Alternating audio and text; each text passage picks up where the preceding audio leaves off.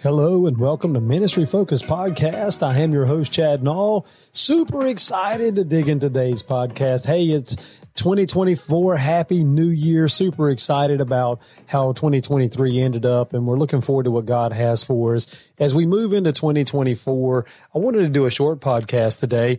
Just wanted to refocus ourselves a little bit as we go into 2024. And I want us to think about the 7 things that God hates, the abominable things that the Lord hates.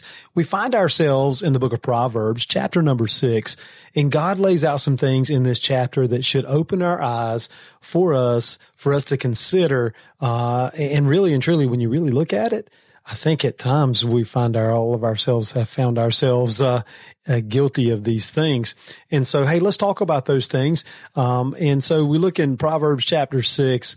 Really, I want to concentrate on the ideas that's kind of discussed in the whole chapter. I don't want to break down the whole chapter, but I tell you what, for us to find a focal point, I want us to go to verse number 16. So we'll be in Proverbs chapter 6. We'll begin in verse 16. And the Word of God says this: "These 6 things doth the Lord hate, yea, 7 are an abomination unto him: a proud look, a lying tongue, and hands that shed innocent blood, a heart that deviseth wicked imaginations, feet that be swift in running to mischief, a false witness that speaketh lies, and he that soweth discord among the brethren." Wow, that's a lot. So let's talk about kind of the overall ideas that's discussed in the whole chapter of chapter 6. In verses 1 through 5, we see it is dangerous and it is unwise to make promises which one may not be able to keep. We see in verses 6 through 11 that laziness is a sin which leads to poverty. We could talk about that for a while, amen? And then we also see in verses 12 through 19, a worthless and wicked person causes trouble, and he will be severely punished because certain practices are an abomination to the Lord, especially sowing discord among believers. And then finally in verses 20 through 35, we see both fathers and mothers are to warn their children of the serious consequences of the sin of adultery. And so a lot of things are covered in chapter number 6. And so I want us to meditate on a few things, though, as we move forward in our discussion today. You know what we see in verses 6 and 7? Look with me, if you have your Bible, and I hope you do. And the Word of God says, "Go to the ant, thou sluggard, consider her ways and be wise, which having no God, overseer, or ruler." What is God saying? That the lowly ant sets a good example for us as humans on the value of taking personal initiative without being prodded to be a boss. In other words, it's okay to be a worker. You don't have to be the boss. Hey, listen, we should be able to work, and we should be able to set a good example just on taking some personal initiative. And then we see also in verse 8, we see the ant also demonstrates the necessity of planning ahead, working today to provide for the future. Look at verse 8 with me. Notice what it says: "Provideth her meat in the summer, and gathereth her food in the harvest." So listen, working today to provide for the future. That's a pretty powerful thought. And I think that we can learn something if we watch the ants. Some of the smallest of God's creatures, if we watch them, we can see how we should operate in our own lives. Solomon, he condemns the sluggard, is what the Word of God says, meaning lazy, idle, slothful person, for this passivity, right? Lack of initiative, procrastination, lack of discipline, and obliviousness to the dire consequences of indolences, right? So it's important that we understand what Solomon's trying to get across to us. That listen, we should not procrastinate. We should not have this passivity in our life to just say, you know what, I'll do it tomorrow. I'll let it go. I ain't worried about it. How many of us say that? So many of us. In verse 11, Solomon compares the lazy man's condition to that of a victim who had been mugged, robbed, and vandalized of everything valuable. Look in verse 11 with me. Notice what it says: "So shall thy poverty come as one that travaileth, and thy want as an armed man." Paul, that's what Solomon's talking about here. He's talking about, hey, a man's lazy condition is that of a victim who has been mugged, robbed, and vandalized. And so, hey, that is a powerful thought. So that's some meditations on the folly of indolences, to really focus on what God has for us and not be lazy, not be slothful, and not let things go that we really should do. It's important. Hey, as a new year approaches here, we're in 2024. How many things have we put off? How many things do we have we carried over from 2023 that we said, hey, I'm going to do that tomorrow. I'm going to get that done someday. And so it's important that we stand up, we pay attention, we look at what needs to be done, and let's get it done in 2024. 2024 is a year of let's get it done. And I believe we have a lot to do. And why not go ahead and take care of it? Get it done. Don't find yourself in folly. Get it done. But you know what? I want to really get to the meat of what Proverbs chapter 6 talks about. It really is revelation on the 7 abominable things that the Lord hates. And so that's the things I really want us to look at and focus on. And if we look at those, we can see them in verses 17 through 19. The Lord hates these things. They are abominable to him: a proud look, a lying tongue, hands that shed innocent blood, a heart that deviseth wicked imaginations, feet that be swift in running to mischief, a false witness that speaketh lies, and he that soweth discord among brethren. So here we go. Let's break them down. First of all, he says a proud look. What is he really talking about? He's talking about arrogance. He's talking about insolent haughtiness. The attitude of I'm better than everybody else, or I'm better than this person or that person. I am arrogant in who I am and what I can do. God hates that. God hates that. And he goes on to talk about next, he says a lying tongue, meaning deception, misrepresenting the truth. And you know what? Hey, listen, if we're all honest, I'll be honest with you myself. We have found, all of us should, including myself, have lied at a time or two. We have found ourselves misrepresenting the truth. And you know what? God hates that. Man, that breaks my heart. I hope it breaks your heart too. And maybe we can find ourselves really trying to operate in truth. I can remember telling a lie about something that was honestly, it was of no value. It really didn't mean anything, and there was no need to do it. And I tell you, I think it's connected to pride, or that proud look, to make ourselves look better by telling a lie or stretching the truth, as we like to say. But really, it's misrepresenting the truth. So let's be careful, because God hates that. God also hates hands that shed innocent blood. That's what that is really, really something that we need to take note of in 2024. Violence, assault, murder. How about abortion? Think about all those things that make up hands that shed innocent blood. God hates that. The Lord hates that. It's abominable to him. And so, hey, that's something that we as a church today, we as Christians today, we should be able to rally together and say, hey, listen, let's put a stop. Let's stop this. It is unnecessary. It is violent, it is assault, and it is murder. And so that's something that God absolutely hates. What else does God hate? God hates feet that are swift in running to evil, a willingness and an eagerness to participate in criminal activities. That's a good way to put it, right? Someone who is motivated to do wrong. God hates that. And I'll tell you what, when we look at our world today, God really despises a lot of things that's going on, in my personal opinion. Why? Because these things make up a lot of what's going on in our culture and our society today. Yet God also, in verse 17, you know what he says? He says a false witness who speaks lies, a lying tongue. A lying tongue, as we've talked about that. It implies untruthfulness as an innate personality trait, speaking with no concern or regard for veracity, a false witness. Verse 19 implies deliberate perjury with intent to injure another person. Look at verse 19, a false witness that speaketh lies. Wow. That is powerful to think about. God absolutely hates that. He hates it. And you know what? I believe if God hates it, we should. We should come to a place in our life to where we want nothing to do with that. Or, you know what? We need to put people who operate that way out of our lives. Why? Because they will corrupt. They will decay. They will eat us up like cancer. And so we have to be careful. And then number 7, finally, notice what God says. He that soweth discord among brethren, one who sows discord among brethren. Both forms of falsehood are on the list of things which are, they are abominable to the God of truth.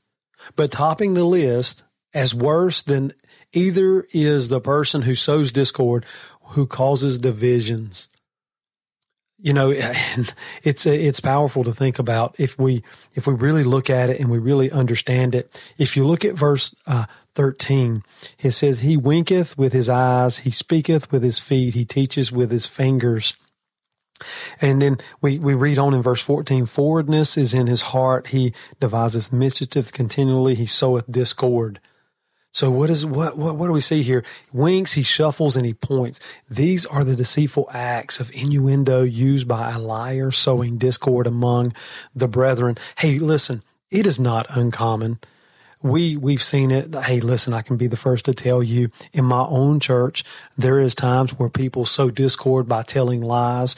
And, you know, so many times I don't know that the intent is to tell a lie, but is a half truth not a lie? Let that settle in on you for just a moment, because I believe a half-truth is a lie. If you don't know the whole story, then the best thing for us to do is to pray and be silent on the matter. Why? Because we will sow discord based on a half-truth or a half of the story that causes hurt among the brethren, that causes divisions among the brethren. Oh, I have so many scenarios throughout the ministry of this taking place where, you know what, such and such are friends with such and such, and they just take their word for it. They never ask. They never follow up. They just take their word for it, and they operate in and on a lie. Can I tell you that person is just as guilty as the person who actually told the lie? Why? Because we are operating in the same discord. We are sowing discord, and God absolutely hates that. And that is scary for us today. Amen. So, let's think about some applications. Let's think about some applications as a Christian that we need to do, right? We need to do these things. These are important things for us to do to make sure that we are not operating or finding ourselves, incorporating these things that the Lord hates even in our own lives, right? And so I think I'll give you 4 things that we need to do. First, I think we need to be careful to make only promises that we can fulfill. I think it's important that we do that. We talked about that in verses, I brought it up as we talked about the ideas discussed in the chapter in verses 1 through 5. And it makes so much sense for us not to overpromise and underdeliver. I always love to underpromise and overdeliver. It makes such a difference in that person's life. You know what? I think that we don't intentionally at times do this. I can remember when my daughter was young and I'd say, I promise you I'll be there. I promise you we'll go outside and do this or do that. And you know what? A phone call pops up, a situation takes place at work, whatever it might be, and we cannot fulfill that promise. And you know what? We look at it like, we'll do it tomorrow. No big deal. But listen, hey, what are we teaching the next generation? What are we telling the person that we broke the promise to? That they're just not as important as something else. And so we have to be careful to make sure that we make only promises which we can fulfill. Number 2, I think this is very important. I think we need to avoid laziness, procrastination, and a lack of discipline. I believe that this is very, very important for us today. Why? Because the Bible says in verses 6 to 11, laziness is a sin which leads to poverty.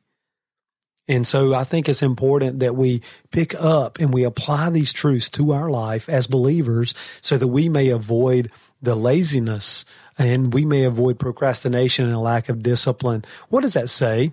It says that we're not intentional. Hey, listen, if we're lazy in our life and procrastinate in our life in the duties in which we're called to, and we have a lack of discipline, then I would love to see what our spiritual life looks like. Because I guarantee you, if we're lazy in the physical things, we're probably lazy also in the spiritual things. If we procrastinate in the physical things, we more than likely procrastinate in the spiritual things. And those things cause a lack of discipline. And you know what? A lack of discipline leads to a life of laziness, leads to a life of unfulfillment. Why do you say that? Well, because listen, we're called to do greater things. We're called to higher levels, to walk in the newness of life. We're called to be the Christian that God has called us to be, that represents his son Jesus. And do we want to be known as lazy? Do we want to be known as someone who has a lack of discipline in their life? Well, I would hope not. And then, let's look at the third thing. Listen, we should shun the things God hates, especially the sin of causing divisions. We should put those things out of our life. There's a word that I like to use, and it's the word amputate. It means that we have to cut it off. We must look at the things that God hates and say, I am removing these things from my life. And you know what? I believe as a true Christian that is full of the Holy Spirit, I believe that when we operate in one of these things, we should feel conviction over those things.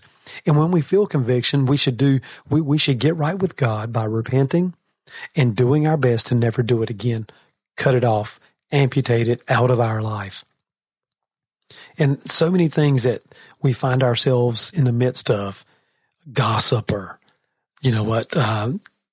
We find ourselves gossiping. We find ourselves lying, no matter how small it is. We call them white lies. Can I tell you a lie is a lie? And anytime there's a lie, there's no truth. The Bible tells us the father of lies is Satan himself. And so we have to be careful we're not operating on the darkness team, that we're operating in the light team. The light team is Jesus, right? And so we have to be careful that we don't do that. And then number 4, I believe, as we talked about in the last part of the book of Proverbs, chapter 6, verses 20 through 35. We really didn't cover it much, but I want to put it out there. I told you it really talks about how fathers and mothers are to warn their children of the serious consequences of the sin of adultery. And so what I wanted to focus on as an application, as a Christian, what do I need to do? I need to remain faithful to my wedding vows. And guess what? All other sacred promises that I have made between me and the Lord. It's so important that we do that.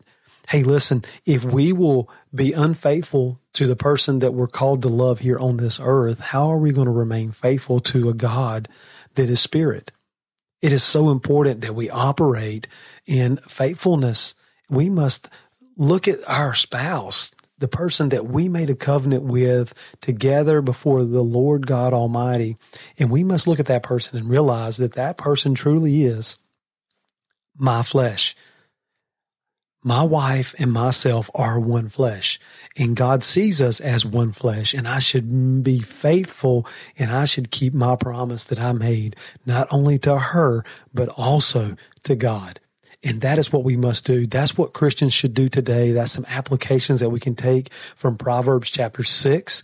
And I believe that God has something great for us this year. And I believe if we really focus on not participating in the 7 things that we talked about, right? A proud look, a lying tongue, hands that shed innocent blood, a heart that devises wicked plans, a false witness who speaks, a lying tongue, and one who sows discord among the brethren. I think if we find ourselves operating in faithfulness, these things will not be in our life in 2024. And I believe God will bless, because I know that God, He loves obedience. And when we are obedient, God will operate in obedience by blessing us with the promises in which He has promised us in the Word of God. Hey, listen, I want to say thank you so much for listening to the podcast today. I'm excited about 2024. I'm excited about being able to get on here a little more frequently. It's been a little while. And so we'll have some guests coming up soon, and just looking forward to what God has for us. And as I like to say here on the podcast, on Ministry Focus with Chad Nall, hey, this is the place where we love Jesus. Amen. And let's love Jesus this week, this year, and let's let God be the focus of what we do, the place where we talk real and love Jesus.